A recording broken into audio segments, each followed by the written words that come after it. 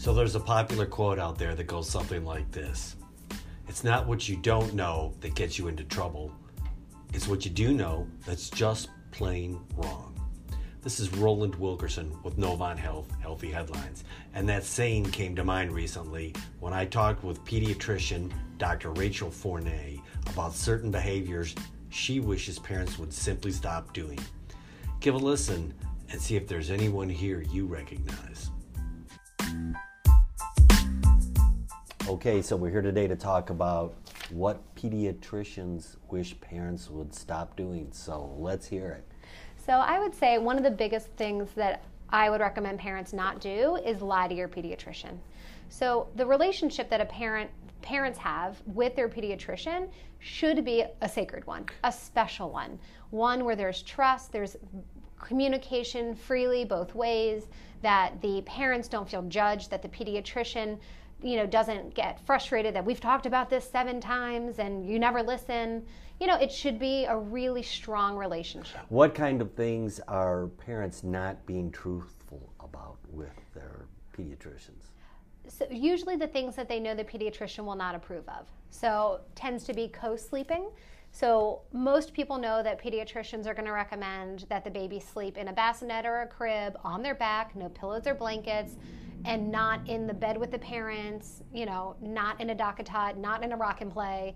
And when you're in survival mode as a parent with a newborn baby who won't sleep more than 2 hours, you'll do about anything to get your child to sleep. So sometimes parents will rely on these devices and they'll maybe sleep with the baby in their bed, or they'll sleep with the baby on their chest in the recliner. And then when you come to the pediatrician, I'll ask, well, tell me about sleep. Not only how often are they waking up at night, but where are they sleeping? How are they sleeping? And I'll see the parents kind of look side to side at each other and say, in the crib. And I'll say, guys, what's really happening in your home? I don't go to their house. I don't know for sure what's happening, so I'm relying on the parent to tell me the truth so that I know how best to advise and educate. What's another example? Bottles. So our recommendation is starting at 12 months to wean off a bottle and onto sippy cups. And bottles are one of those things that parents cling on to as a remembrance of them being a baby. They see their baby turning into a toddler, and there's that little bit of parental resistance to move to that next stage. It might be because they're fearful of the terrible twos coming. It might be because they just want to hold on to that kind of sweet baby stage a little longer. But parents either continue giving bottles until they're well into 18 months, 2 years old, which on my end, I would educate them that it can cause tooth decay, and it forms their teeth in a circle. And so there are negative reasons that we recommend stopping bottles. So the parents are either afraid of having to move out of that baby stage too soon and they're clinging to it, or they think their baby or toddler now, is very attached to the bottle and that it's going to lead to crying and impaired sleep. So I think parental fear of not sleeping is a huge driver in the things that they continue to do, even though we don't advise it. Gotcha. What's next? So another thing that I wish parents wouldn't do is to listen to all the advice that's out there. So not that, we pediatricians know absolutely everything, but this is what my entire life has been about, is about learning everything there is to know about pediatrics and children and child raising and safety. So the way the internet is now, you can find information and advice for your child on mommy blogs. You can find it on Facebook mom groups. You can, the old lady in the grocery store is going to tell you, oh, that baby needs some Orajel on his teeth, and then he won't feel the pain. And your own grandparents might be giving you advice about you need to put rice cereal in their bottle so they'll sleep better at night. It's fine if they sleep on their belly. You guys did it and you survived. And so parents, especially first-time parents, are getting bombarded by advice all the time. So take the advice you get with a grain of salt, do your own research, talk to your pediatrician first. We will help guide whether or not, oh, you're right, we did used to sleep on our belly. And then we found out that 50% of SIDS deaths were from tummy sleeping. So all of those children suffocated and died in their sleep because they were on their stomach. Once we turned them on their back, the SIDS rate dropped in half, and we had a solution. So yes, the grandmother's right, and yet science has told us that there's a safer way, and that's why we have changes in the recommendations. We change recommendations often in pediatrics. Now they recommend to stay backwards in a car seat until after 2 years old. Only a couple years ago, the recommendation was to turn forwards at 1.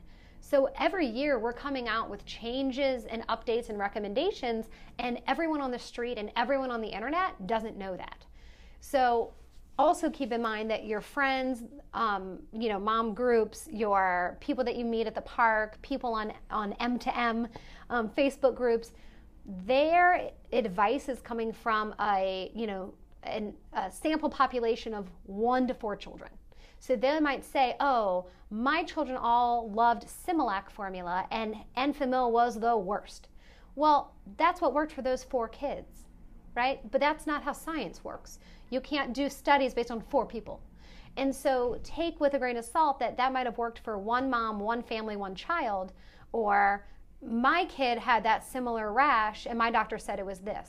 Well, no, like rashes are tricky, rashes are confusing, and red bumps don't always mean it's the exact same diagnosis. So reach out to your pediatrician. We have triage nurses that are able to walk through, symptoms, ask questions, help guide you to accurate websites. We'll let you know if it's something we're worried about or give you that advice. And so that would be number 2. And so I think your next one was related about when to research and when not to research. So 2 a.m. is the worst time to be researching anything on Google. So kids love to throw us curveballs around bedtime or the middle of the night. That's when fevers spike, that's when they breathe funny, that's when they throw up at 3 o'clock in the morning, and parents will immediately go into Google and start looking up their child's symptoms. And Google is a great wealth of information, but it tends to go worst case scenario. So if you look up red dot rash in my child, it's going to tell you that they have measles, 100%. If you look up my teenager's tired, it's going to tell you they have leukemia. So take it with a grain of salt that the photos that they have on Google Image are the worst case scenario photos. The websites that it's going to bring up are going to lead you towards cancer 99 out of 100 times. So don't go down the spiral and the black hole of internet research in the middle of the night. Take a deep breath. Know that we are there for you. We have 24-hour triage, so you can always call the office number and speak to a trained pediatric nurse at 3 o'clock in the morning, and they can guide you as to if your child needs to go to the ER or needs an appointment the next morning. Try this, try that. And then call first thing at 8 a.m. and say, we had a bad night. I'm really worried. I want to see our doctor. And then we'll be the ones to let you know if there's something to worry about. Gotcha. All right. And then my last one, and this is a kind of part 1, part 2, is I'll often have parents that promise their children that they won't get shots at their appointment. And that, every child is different as to where they are in their vaccine schedule.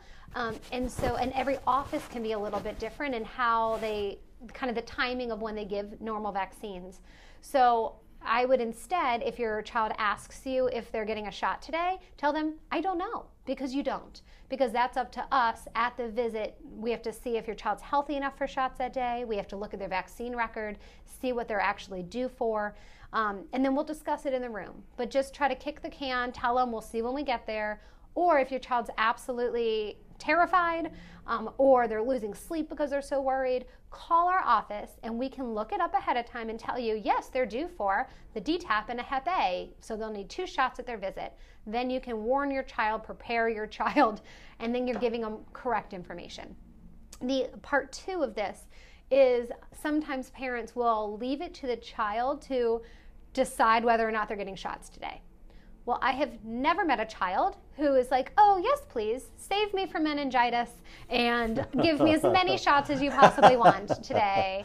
Go ahead, my arm is ready. So don't put that on your child, right?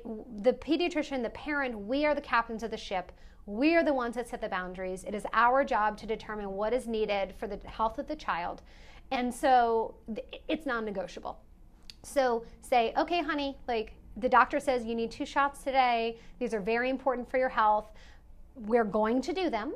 You are going to be okay, and this is going to keep you safe. And I know that it might hurt for a little while and you're very upset, but we're going to do this. And the child, even though they might react and flail and cry, one, we're used to that, and we hold kids down all the time, every day. But it's important for them to know, okay, my parent is in charge. I'm not the one at the age of 4 who's determining whether or not I get shots to protect myself.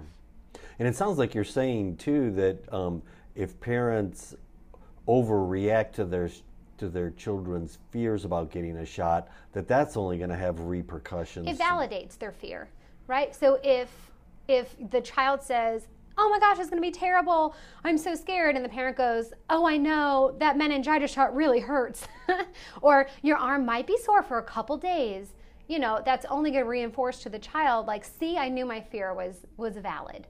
And so instead say, look, I got all my childhood shots, and you get over it. It hurts for a second, and then you're fine.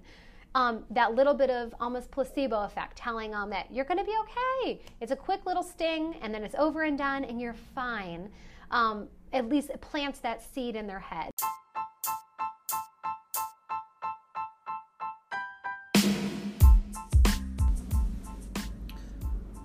So that 24-hour nurse access that Dr. Frenay mentioned, it's available to Novant Health patients. Just wanted to be clear about that. You'll find a lot more stories like this on Novant Health Healthy Headlines. You should check them out. Got a question for a doctor? Help us turn it into a podcast. Email healthyheadlines@novanthealth.org. Thanks for listening.